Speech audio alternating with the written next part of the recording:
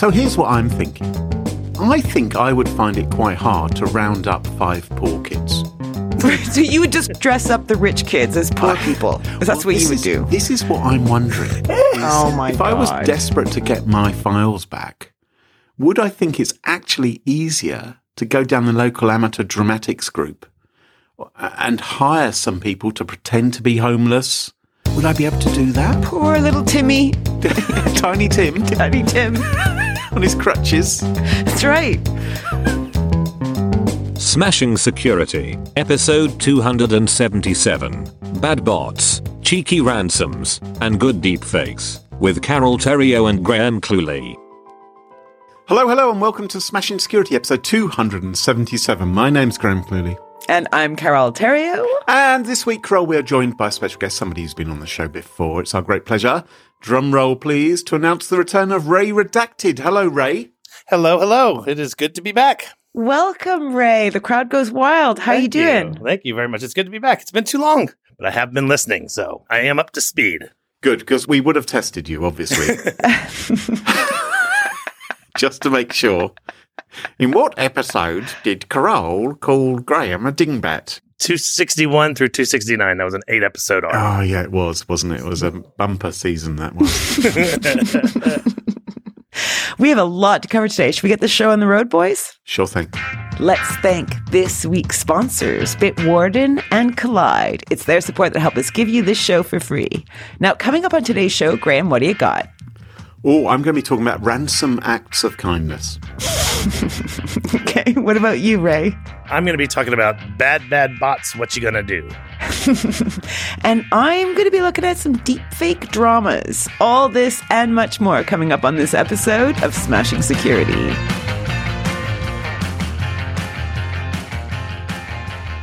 Now, chums, ransomware. Dun, dun, dun. Yeah, I know, it's in the news all the time. We can't stop talking about it. How many times have we talked about this? There's been all kinds of weird ransomware, unusual things which ransomware has done. I remember a piece of ransomware called Popcorn Time. Sometimes I talk about it in presentations because it's quite unusual. It gives you an option. When it asks you to pay them money, it says, look, you can pay us the old-fashioned way. Mm-hmm. You can go and get yourself some Bitcoin and you can transfer the Bitcoin to us. That's old-fashioned? That's Jesus. Old-fashioned. That's old hat.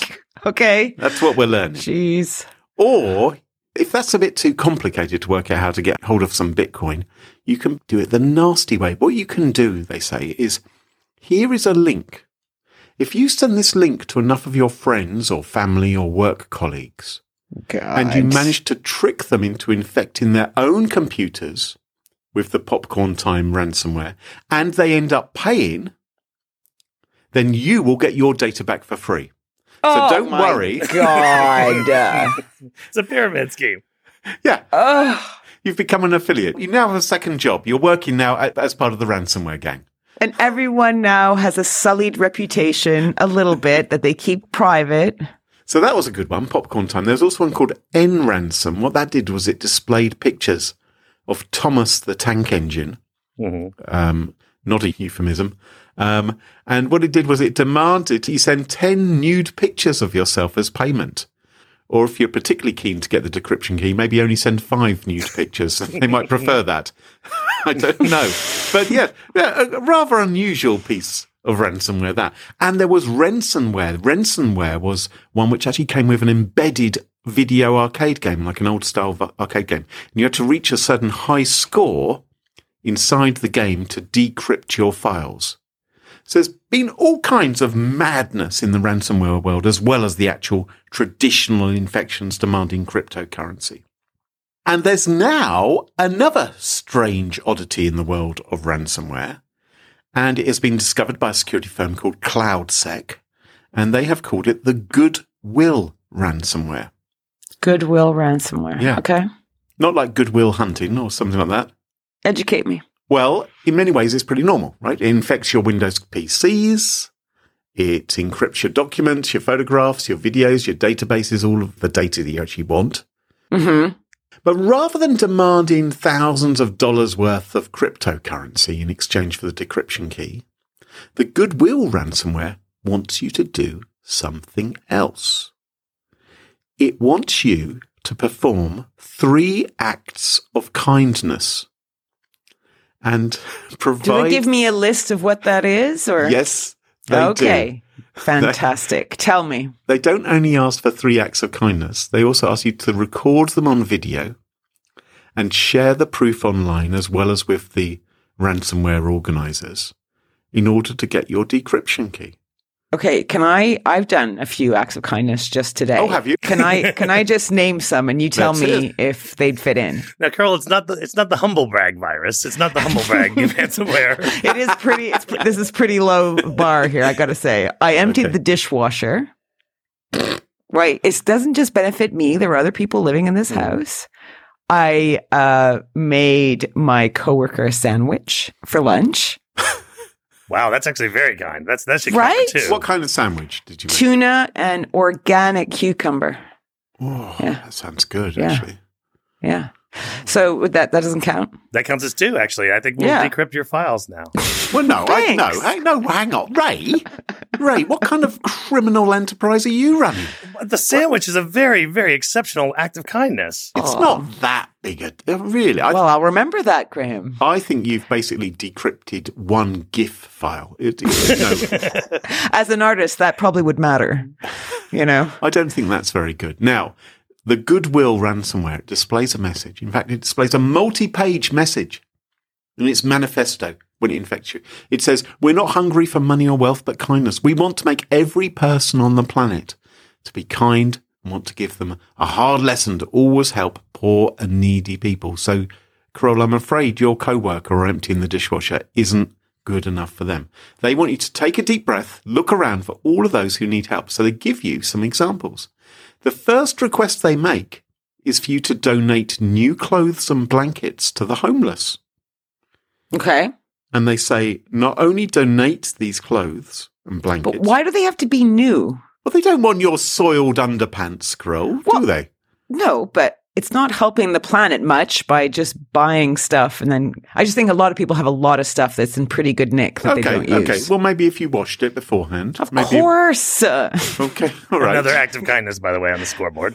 Thanks. Thank you, Carol, for demonstrating human cleanliness and for washing before recording this podcast. And reducing waste, right? They want you to post the evidence of this on Facebook, Instagram, and WhatsApp to encourage others. Yeah, spread the word. Spread the word of goodness. Spread the word. Mm-hmm. So that's the first thing. Okay, so Ray, what clothes would you donate? What clothes? Well, I was actually going to go buy new clothes. I was following the instructions to the letter. I did not realize I got to bend the rules. Okay. But certainly jackets, socks, I believe, are very, very popular or very in demand. Socks. In demand, and certainly clean new underwear. I would think there would be a demand for that as well. Okay. Not the teabag thongs that you're envisioning with the jewelry. Okay, let's move on to act number 2. So once you've done that, and you've shared it online with the appropriate hashtags and shared it with the criminal masterminds as well, we need to go on to the second act. And what this involves is finding 5 poor children under the age of 13 and taking them to Domino's, Pizza Hut, or Kentucky Fried Chicken and allow them to order any food that they wish. What do we think of that? I wonder how the parents are going to feel about that. Well, right. It's like, where's little Ricky? Where's little Ricky? Where'd Susie go? Oh, they're all down in the Mickey Kidnap D's. 5 children and take them to the restaurant. It's a bit odd, isn't it? Yeah, it's a bit odd. Random children. The brand placement seems a little bit conspicuous. Like they actually have mentioned the actual specific brands there. Yes. I bet there's PR meetings going on right now going, can we make sure we are not involved in this in any way? Why were we named? So you think maybe Domino's Pizza are thinking, could someone in marketing be behind this ransomware? Are we doing this to drive sales? Well, it's really funny that you would say that because when the invasion in Ukraine happened, all those Conti ransomware group files leaked. First of all, it turned out that their inner workings was like a bad corporation. I mean, they had layers of hierarchy of management and they were using tools like EDR. But a lot of the employees thought they were working for a marketing company, an ad company. Yeah. That's what they were told. So maybe it was for Pepsi, KFC, or Domino's. Thank goodness I'm no longer working for Disney. I'm working for the Conti ransomware gang. I can sleep soundly at night now. So okay, so I've kidnapped 5 kids. I've gone shopping for people in the city that need and they it. want you to take selfies of you and the kids, full of smiles, happy faces. Build a beautiful Instagram story with these pictures. Screenshot the bill. Send an email to us. They say with the link to get your files back. And the final one involves providing financial assistance to those who need urgent medical help, who can't afford to pay for it themselves. I imagine, by the way, that this is in America, where I believe you have to pay if you get hit by a car or something, whereas most of the civilized world, if you're badly injured, you can just get treatment. But anyway, they are saying, visit a nearby hospital, look around the crowd, and you should be able to find some people who need money urgently for their treatment. And you have to go up to them and talk to them and say, hey, look, I'd like to help. I'll take on the $300,000 hit, dude. I'll take this on. Yeah. You. Yeah. Again, get my files back. Take lots of selfies of them full of smiles and happy faces. Record audio while the whole conversation between you and them takes place. And send it to the ransomware gang. You see, I've got 2 issues here, okay, I think. Come on, let's hear it. Because I'm a bit of a do-gooder, so I think in principle, all their stuff is good. You know, like, look after the homeless, help people that need it, all that, feed the people that need it. Absolutely. I worry about their tactics to force me to do it. On one, because it doesn't seem like a very nice thing to put ransomware on my machine. So it doesn't feel like they're eating their own cereal, right? They're not eating their own Cheerios. Are you a good Samaritan if you have a gun pointed at your head the whole time? Right. And what are they good Samaritans by pointing the gun? Okay. And number 2, it also feels like they've offloaded a lot of the responsibility to me, because if they were typical ransomware users, they would just take my money and then they could do all that stuff themselves. Yes, with the money. Right? But Carol, I guarantee you that's probably an option. They probably want you to look at this list of things that you have to do and go, okay, never mind. Here's 20 Bitcoins. just go away. I don't hate you now. You gave me an opportunity. You gave me a choice that I didn't even want in the first place. Yeah. It is peculiar, isn't it? So here's what I'm thinking. I think I would find it quite hard to round up 5 poor kids. Why? Because you live in a rich neighborhood? Well, no, I don't have many people who live near me, right? I would have to prowl. So you would just dress up the rich kids as poor people. That's what you would do. This is what I'm wondering. If I was desperate to get my files back, would I think it's actually easier to go down the local amateur dramatics group and hire some people to pretend to be homeless? Would I be able to do that? Or maybe Photoshop or the little Kentucky... Timmy. Was it Timmy? Tiny Tim. Tiny Tim. On his crutches. That's right. And then right when you're negotiating with him, he whips out a Screen Actors Guild card and says, I need scale. Why isn't one of the things there, can you give to one of these 5 recognized charities? Right. But maybe that's too easy. Maybe they're saying giving charity just by clicking a button is too easy, and they want you to actually go do that and do and also say online that you've done it. I don't know. Okay. Anyway, I don't know why I'm helping the ransomware guys. I just don't agree with the ransomware in the first place. Yeah, but again, it's a bit of a humble brag, like Ray was saying earlier, isn't it? To go online and say, I have just very generously given $100. Oh, you're not saying I'm generous. You're saying I was forced by a ransomware gang. Normally, I would never donate the money. But in this exceptional circumstance, I am prepared to. So I wonder if this might be the beginning of something. Well, you'll know if you watch LinkedIn, because LinkedIn would become overrun with all these pictures and everyone would have 5 kids in their photo. Exactly 5.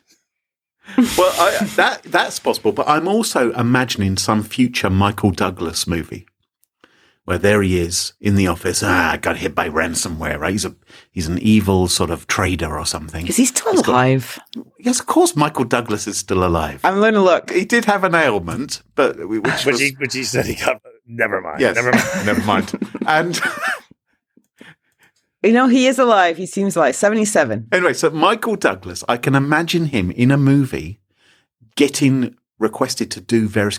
What I'm picturing is some evil, crazy guy sending different commands to people who've been hit by the ransomware, and he's getting them to do more and more insane things.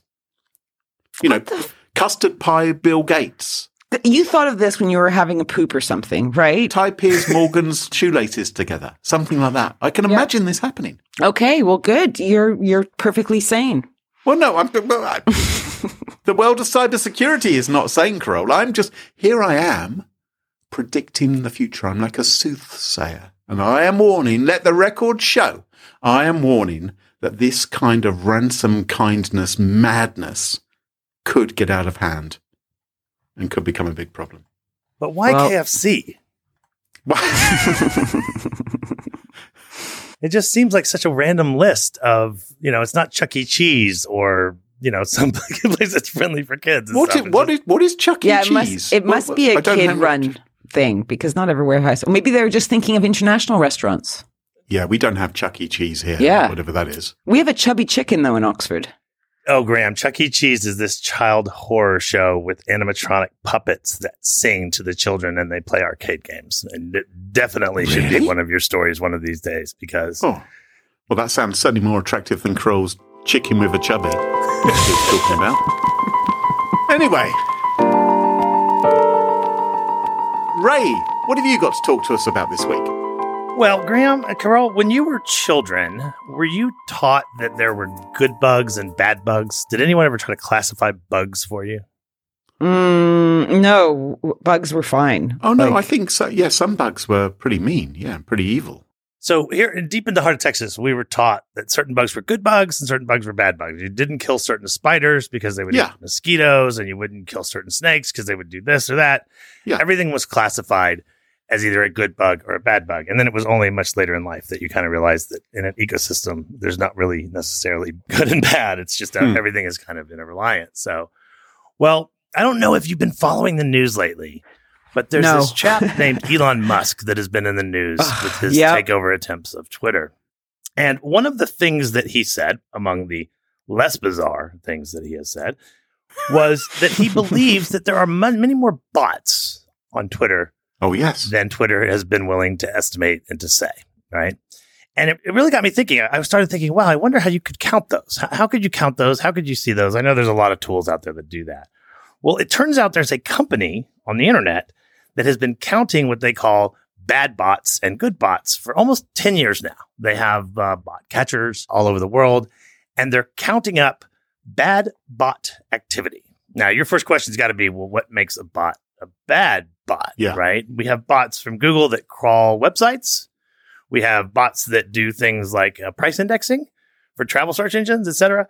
Well, they define bad bots as bots that are evasive, deceptive, or malicious.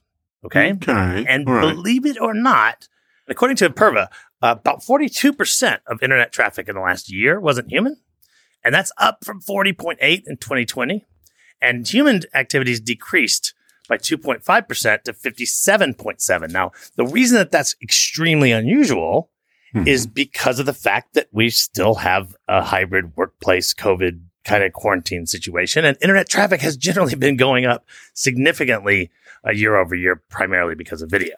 So the bad bot traffic is outpacing the good human Netflix Pornhub traffic or whatever traffic that is. And this is the case even though there's been a marked increase in the number of people playing Wordle and things like that. Absolutely, for sure. Well, there may be bots playing that. There may be bots playing that at this point. Oh, goodness. So this is why we always have to deal with all those CAPTCHAs that say, identify which shoe is a clown shoe or whatever that is. And they show you a bunch of pictures of feet or whatever. I don't know. Maybe I'm on different websites than you are. But anyway, so OWASP, who's kind of the authority when it comes to things like this, has defined 21 different bad bot use cases in their automated threat handbook, which we will link in the notes. Cool. But Imperva has got these great statistics over time. And we've seen certain trends that have happened specifically because more and more legitimate traffic is mobile. And then when Apple put out their privacy changes a couple of years ago that affected companies like Meta and a lot of the companies that were trying to do some malvertising or advertising on that side, there was a big movement of that. And then, of course, if you think about it, like if there's a thing online where they do shoe drops, like Kanye or somebody announces a new shoe, and the only way you can get it is to use a bot, right? So all of that bot activity is out there and it's kind of swelling up and down, primarily used for things like DDoS attacks, and often is a precursor to more sophisticated attacks. Sorry, Ray, you're going to have to backtrack a little bit because you're getting very technical for me. Kanye West does a shoe drop. Correct. And that's largely a bot. Did you mean it's largely a boot? No. So when what does all this mean? When items are extremely scarce, people have written programs to try to defeat the limitations of that thing. So ticket scalping was the first killer app, right? Yeah. Yes. They would set up these bots so that when the tickets went on sale at 9:01 a.m., the bots would grab up all the best seats and they would pretend to be humans. And then basically the scalpers would resell those. Well, they do that with shoes now too, because Kanye will drop a shoe that's like MSRP is maybe like $169 and they'll go for thousands. So people can actually rent bots to try to get shoes, to try to get tickets, or they can just simply outsource that. And so that's a typical type of bot is for being able to defeat retail services. There's a lot of that with regards to travel. And notice the market increase in the number of mobile devices. And if you look on the internet and you type in bot farm, you will see pictures of people in certain countries where they'll have 128 mobile phones bolted together, all running a single program that basically are impersonating users. And it's just another indicator of the type of activity that is kind of out there. Interestingly enough, just like happens all the time on internet research, there really wasn't anything in the Imperva reports or the OWASP report about social media bots, which is kind of when I got started interested in that side. And so there's kind of a raging debate. Is 20%, are 20% of Twitter users inauthentic? Is it 50%? Does it matter how often they're used? We all know there's definitely a bot problem on social media, but for the folks at Imperva, they actually point out that there's a lot more serious problems related to bad bots. Right. So basically, 1 in 2 times you're on the internet, you're talking to a bot, probably.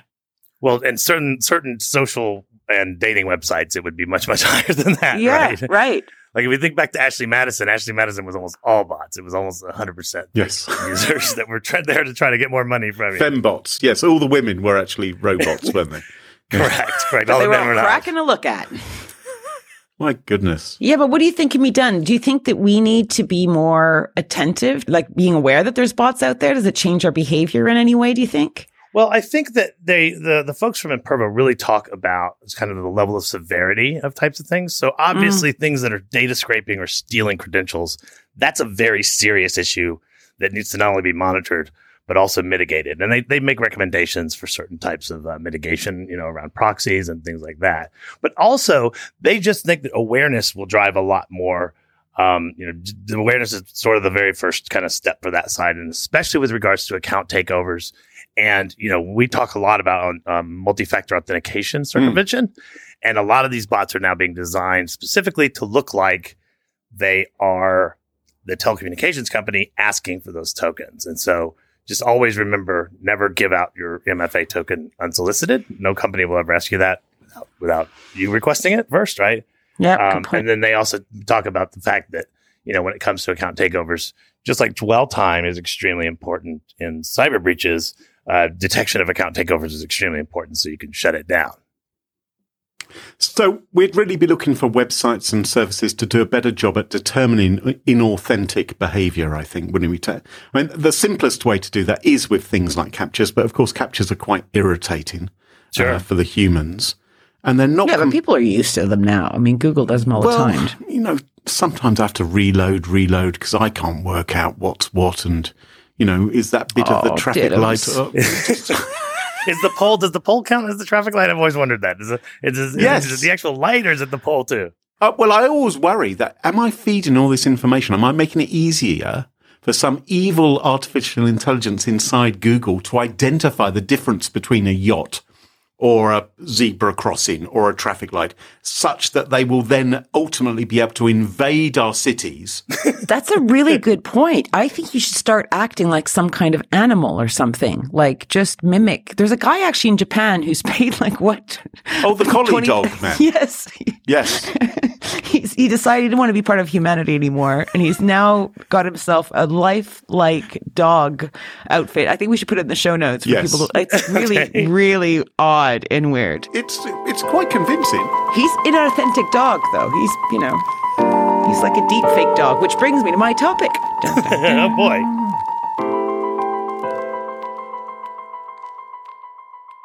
Carole, what have you got for us? Deep fakes. So, about back in 2019, Google published a blog piece called Contributing Data to Deepfake Detection Research. And in it, they talk about innovation and tech and how they've paid loads of actors and people to create a database for researchers to work from in terms of finding out about deepfakes and detecting deepfakes. Yeah. And a quote from that is, since the field is moving quickly, we'll add to this data set as deepfake technology evolves over time. And, we'll work with partners. We firmly believe in supporting a thriving research community, yada, yada, yada. So it came as a surprise to some of us that Google recently quietly banned deepfake projects on its Collaboratory or Colab service, putting an end to the large-scale utilization of the platform's resources for this purpose.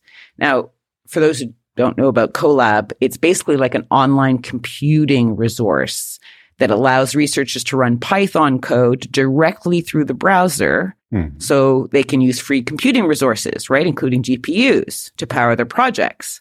And it's meant to be used by researchers who need power that costs several thousands of dollars to help them reach their scientific goals, right? Yeah. It's probably been used actually to run hordes and hordes of bots, isn't it? This is probably exactly how it's all happening. Interesting, because Colab has a not allowed here list. Oh, okay. Okay. Yeah. And it includes things like using a remote desktop or SSH, connecting to remote proxies, mining crypto, running DDoS or DOS attacks, password cracking, and using multiple accounts to work around access or resource usage restrictions. Okay. And they've added to that creating deepfakes. So it's not known if Google performed this policy due to new ethical concerns or rampant abuse of its free computing resources, right? But, says Bleeping Computer, there are reports that some users are exploiting the platform's free tier to create deepfake models at scale. Okay, I'm not surprised by that, are any of you? No. And this captured a significant amount of Colab's available resources for extended periods. Now, of course, all of us know of the bad things that deepfake, or it's known as synthetic media, right? We all know about the bad deepfakes out there. But I thought we could switch it up and look at some of the positive things that I've seen listed and see what we think of them. Okay. Really? Yeah. Okay. So I'll start with this one. What about people with speech impediments or motor skill difficulties? Imagine being able to talk in your own voice to loved ones or colleagues, even after losing your ability to speak. Or if you're suffering from certain physical or mental disabilities, you could use synthetic avatars of you for online expression, to be able to go, oh, here, this is what I want to say to you. Why do you always feed me the stupid, disgusting, or something. Well, we saw this actually a few weeks ago when I had a pick of the week, which was that Jerry Anderson documentary. And Jerry Anderson, of course, has been dead for a few years. And his family, they had an audio recording of him being interviewed. But for the purposes of the movie, they wanted Jerry Anderson talking. And they did a remarkable job through deepfake technology. And you were watching this thing and you completely forgot that it was synthetic media. Yeah. I mean, that's a good point. Better than animating him in the old Thunderbirds way with bits of string and sort of Weekend at Bernie's style. Yeah, think of Forrest Gump, where, he meets JFK and other historical figures. The creation of that scenario cost millions of dollars, right? Sure. Whereas deepfakes could democratize the cost of this, what is it called? VFX tech, something like that. Anyway, what they use. And to make it at a fraction of cost, which means that people can do cute, deepfake videos. I saw one, which was adorable, called Home Stallone, right? So it's they come up somehow superimpose Stallone's face into Home Alone's. I put the video in the show notes. Yeah. But and it's labeled as a deep fake and it's there for kind of a contribution to the arts, which I say would be actually, I think, quite valuable. That use case kind of reminds me of when BitTorrent took off and there was a group of people that screamed and yelled that it was really just being used for Linux distributions. I'm sure that there is a few people that would use deepfakes for that. But my concern is the percentage of positive use is probably a little bit outweighed by the percentage of negative and malicious use. I'm feeling sorry for Sylvester Stallone's career, actually. I mean, there was a perfectly good job that he could have been hired to do. And instead they deep-faked it. Maybe that's quite bad news for actors. Maybe not for just Stallone, but other actors as well. And Google's the one who's making the most money out of it, right? So out of everything. Well, so Carol, that's another interesting question I had, is when they say we can't use these resources for these things, and these are GPUs, right? These are big farms of GPUs. How can they tell the difference between password cracking and positive use of deepfakes? Or I mean, how would Google be able to monitor and tell what that is? That is an excellent question. And I have attached the FAQ for Google's Colab and explaining why it has restrictions and how it works. And maybe the answer will be in there. They probably can't tell, but if they find out later, that's a good reason for kicking you out. Be my guess. Maybe if someone reports you or something. Yeah. What about helping the bereaved? Like, say if I died, Graham, right? Wouldn't you like to have me? Yeah, that's what I sound like. Carol, we already have a mop and it has your name on it and your photo. And now all we need is the recordings to go with the mop, because the mop is a great dancing partner. Not very good at dinner, but that's our virtual Carol. We just need the voiceovers for it. And what about solving police investigations? So last week, actually, Dutch police created a deepfake video to appeal for info over a 2003 murder of a teenage boy. And it's a world's first investigation using artificially manipulated footage. And it's like this 13-year-old footballer who was shot dead in 2003 while throwing snowballs at his friends in a car park near a Rotterdam metro station. And at the time, they just thought, wrong place, wrong time. But now they think there was an organized criminal fraud gang hanging out there. And they're hoping the deepfake video recreation of the boy's image and everything will help solve this cold case. Goodness. Prosecuting crimes on synthetic evidence sounds like a lawyer's nightmare for me, because they're actually making things up that aren't real and showing that video and saying, is this what happened, right? Yeah. I mean, this podcast, Graham, we could have synthesized media be able to translate us into different languages to make us more accessible internationally. I'd love to translate some of the sessions into English. That would be helpful. So, like most things, it's complicated, right? Because as you say, Ray, deepfakes are maybe not inherently bad as a tech, but I agree that right now we seem to have a lot more yucky examples than good examples out there. I mean, we know this tech has been used for revenge, for political gain, for disruption, to induce shame, obedience.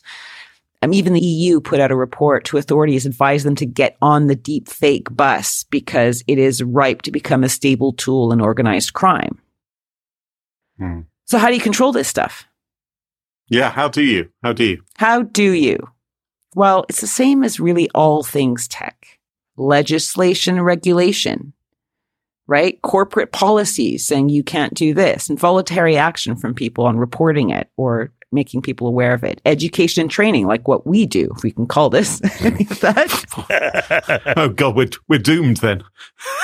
And probably the most important is anti-deepfake tech, right? Which includes deepfake detection, content authentication, deepfake prevention, except now, without Google's Colab, anti-deepfake tech might take a hit.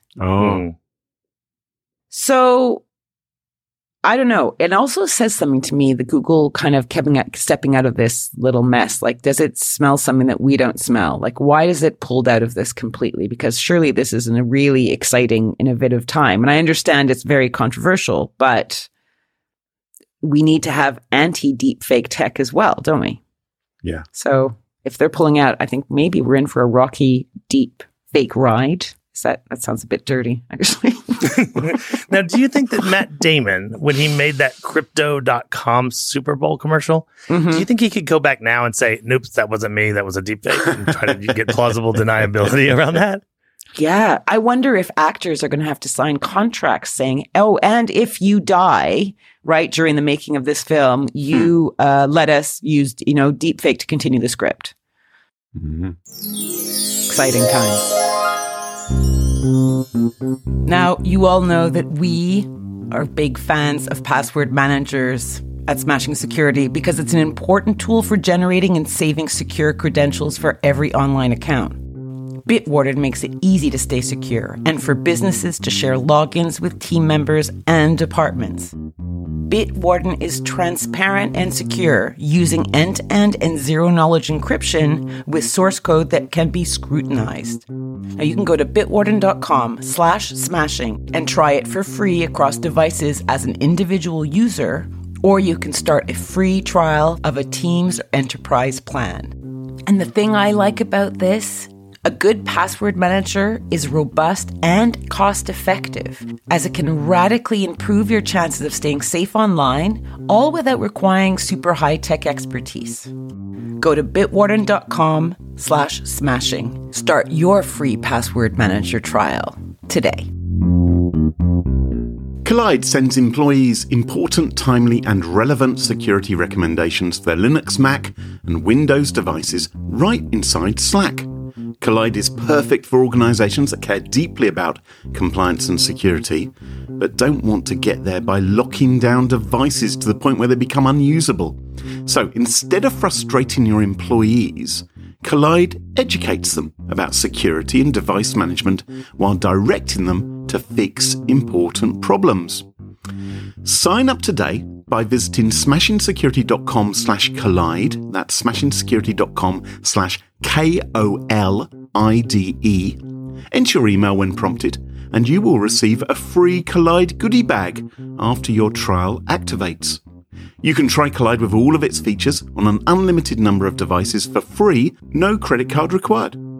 Try it out at smashingsecurity.com/Kolide. That's smashingsecurity.com/KOLIDE. And thanks to Kolide for supporting the show. And welcome back. And you join us at our favourite part of the show, the part of the show that we like to call Pick of the Week. Pick of the week. Pick of the week. Pick of the Week is the part of the show where everyone chooses something like. Could be a funny story, a book that they've read, a TV show, a movie, a record, a podcast, a website, or an app. Whatever they wish. It doesn't have to be security related necessarily. Better not be. Well, my Pick of the Week this week is not security related. My Pick of the Week involves a sudden situation which has arisen in my home. My young son, he is 12 years old. No, he's not. He's 11 years old, in fact. I was just going to say, yeah. I'm not sure. He's 11 years old, round about that. Is this the Father's Day episode by any chance? He has started playing Minecraft with some rather special friends of his from school. And he wants to chat to them at the same time. And he was saying to me, Dad, can you set up Discord for me? Discord's cool. I've heard about Discord. I've watched YouTube videos about Discord. Does he talk like that? Yes, he does a bit. And I said, well, I could, but then I'd have to get the other kids to set up Discord. And speaking to their parents is a nightmare because I'm not that nerdy and they're even less nerdy. And rather than setting up Discord or coordinating mobile phones with the parents and making a call, it's just all a big pain in the neck. I thought there has to be a simpler way for these kids to talk to each other, which ideally doesn't not cost me any money and is zero effort. And does not invade their privacy ridiculously, probably. That would be helpful as well. That was a smaller consideration, but yes, that would be good as well. Good. Excellent. So I found a service called Talkie.io, talk with a Y on the end.io, and it's free. You can do audio and video chat. There's nothing to download. You don't have to sign up. There's no payments required. They don't have any ads. They don't resell your information. At least they say they don't. They don't keep track of anything you're doing online. They say they encrypt everything possible. And it's really easy. And what's the best thing about it from my son's point of view is while you're waiting for other people to join your room, you get to play a little video game of like a lunar lander kind of game where you have a spacecraft and go apply and thrust. So while you're waiting for people, you can sort of move it around the screen and try and land it properly. And it's really easy to use and has so far worked for them. Cool. I've just read the privacy policy and it looks good. Oh, wow. That's quick. All they grab is, Okay. Well, just the privacy policy. But yeah, it's quite tightly written, actually. I think that they're doing it because there's some sort of web development team and they're doing this basically as an advert for their services. So if you wanted to have maybe a corporate chat video thing, they would be able to roll you out one and all the rest of it. So I think that's the reason why they've done this. But it worked very well. It's always a good question whenever you come across a domain name that ends in .io and has kind of catchy name and declares that they don't advertise or keep any logs. You always wonder, how do they monetize? Am I the product? Mm-hmm. They also say that they welcome anyone reporting any bugs, and you will receive a detailed response within 48 hours, which is quite refreshing to see that in a privacy policy. Oh, there you go. Anyway, so far, no problems with it, and the kids are able to chat to each other while they're giving each other cornflowers or messing around with redstone or whatever it is that they do in Minecraft. And so Talkie.io is my pick of the week. Down. Ray, what's your pick of the week? Well, my pick of the week, Graham. Yes. Well, let me just ask you this question. When you are at home alone, or maybe perhaps not alone, and you've got a nice glass of wine and some good music on, I'm uncomfortable. Are you excited about the possibility that you might be experiencing piloerection? I'm so uncomfortable. Well, I don't drink wine, so I think it's even less likely I'd have a piloerection if I was drinking wine.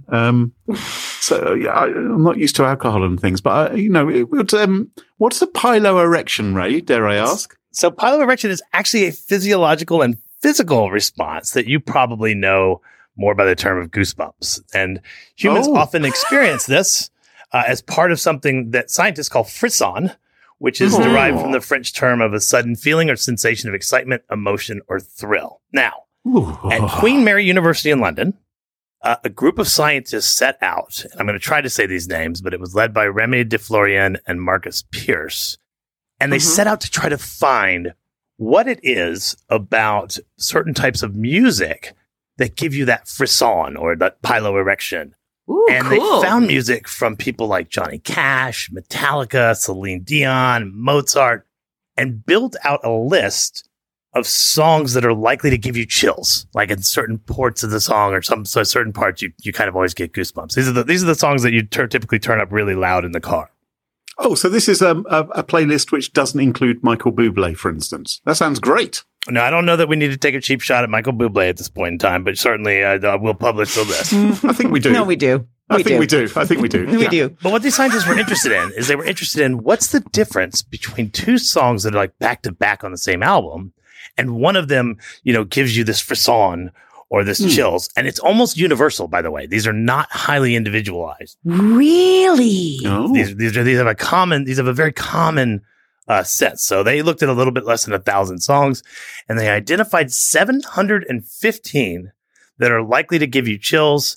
And they published it to Spotify. So it's a Spotify playlist that actually has these songs on them. So now we have to worry about frickin' drivers listening to this playlist whilst driving along and going, all the time. Well, it is actually called a skin orgasm. That is actually called a skin orgasm, but I left that part out because I felt like it was a little bit too racy for this. But yeah, good job. Good that you didn't mention the skin orgasm. Well done on avoiding mentioning that. But it also includes parts of movies. If you think about speeches, I mean, the classic example for Americans is probably the Rocky theme, because that right when he starts to that Rocky you kind of get behind it or whatever. Queen as well, I'm sure, is up there. But they're particularly fascinated in which songs, are able to bring this and which aren't. And if you look through this playlist, by the way, and someone was kind enough to convert it to Apple Music and other formats as well. But if you look at this playlist, you're going to see a lot of songs you recognize, and you'll know immediately, oh, yes, I know that. I even know the part of that song that gives everybody the piloerection frisson, right? Are they trying to figure out like the sonograph or like the wavelength that does it? Is it are they able to isolate it to certain beats or something? So, Carol, they do look at tempo and they do look at cadence and they do look at, but one of the most interesting explanations is something that musicologist David Huron calls contrastive valence theory, in which your feelings are suddenly contrasted. So you start off feeling really bad, and then you feel really good, and then you get stronger and stronger and stronger, and then there's really no peak to that. Right. There's a lot of that in Broadway show tunes, right? When they reach that type of piece. So your brain can either be... Life is shit, oh, it's so miserable, life is shit, oh, it's wonderful, that kind of thing. Is that your auto-tune plug-in there, or no? Did you get any chills at that moment? Yeah. I did not. I'm having piloerectile dysfunction over here. But anyway, so they have this very fascinating scientific article. It has a lot of observations about anger and emotions. Like it has this playlist of 715 songs that you can drop into your MP3 player and listen to. Now, it is very heavy on classical music, but even like the pop songs from the 50s and 60s, you'll recognize most of them and be able to identify why they were songs of frisson. We should have a frisson off with our listeners to see whoever listens to it, how many frissons. They have to write down how many frissons they get for a session of 10 songs and see who can win. Yeah. You can't have too many frissons in a day. I think you'll be exhausted. I think people should, I think you have to be careful what we advise our listeners to do. Maybe, yeah. Ration yourself, folks. Carole, what's your pick of the week? We're ready for a trifecta of great picks of the week this week because I have a fab one. It's new to me. Totally love it. Graham, I did send it to you to watch. Have you watched a bit of it? I have, yes. Okay, so it's a short series called Zen Motoring. And it stars this PE teacher, Ogmios, who also is a battle rap champ. And I have links in the show notes for you to check out. And a battle rap is basically like a rap roast where you tear a new one out of your opponent with, spicy rhymes and stuff like that. Yeah. It's cool. Yeah. And Ogmios here started doing a YouTube effort labeled Zen Motoring. And it makes this crazy cocktail. It's like a cocktail of what? Like ASMR whisperings. There's definitely that. And it's against this, I don't know, driving around London as viewed from the dash cam. Yeah. And you might think, oh, wow, he's like zooming through the town really fast. But no, it's all chill. It's Zen. It's ASMR. Wow. It is. It's very chilled out. It's wonderful, actually, to watch. So it's dash cam footage. But rather than it being, oh, get out my way, none of that. It's like, oh, watch out for that cyclist there.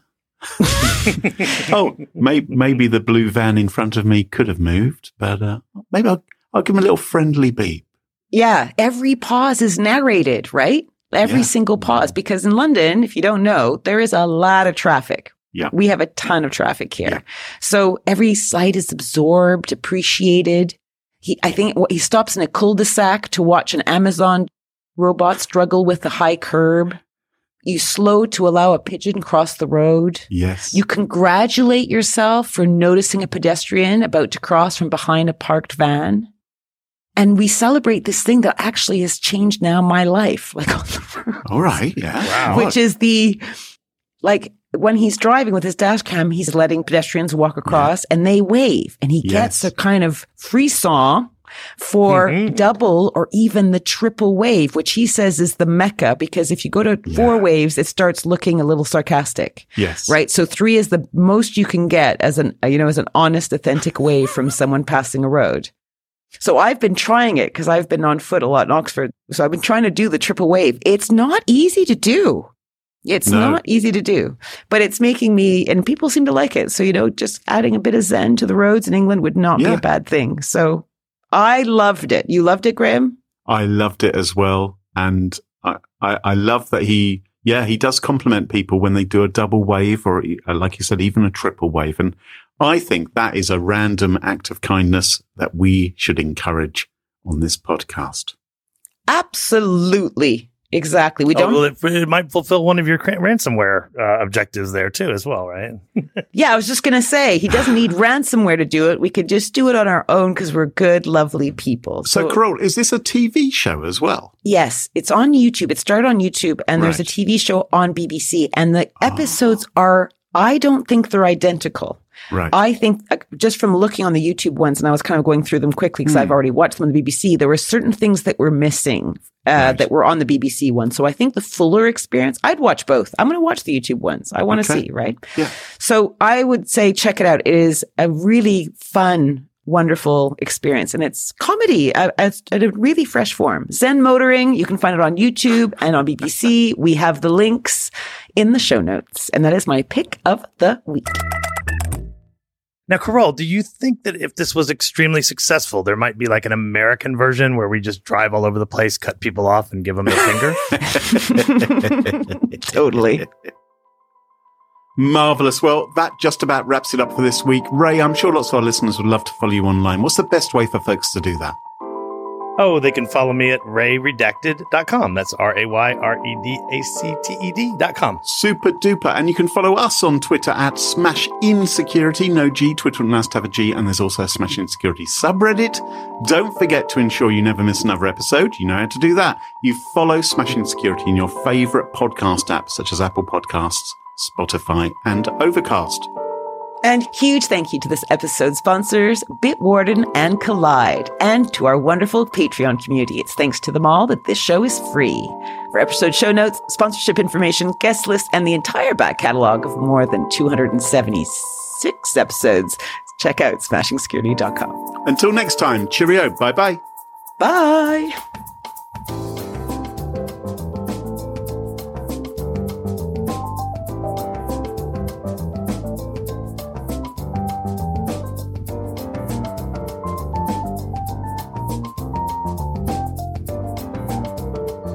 Ray, you may want to say bye. Bye. Bye-bye. There we go. Woo! Perfect. Oh, we're going to have a rainbow. It's raining and sunny. Woohoo! Double rainbow all the way. Yeah, that gives me frissons. What can it mean?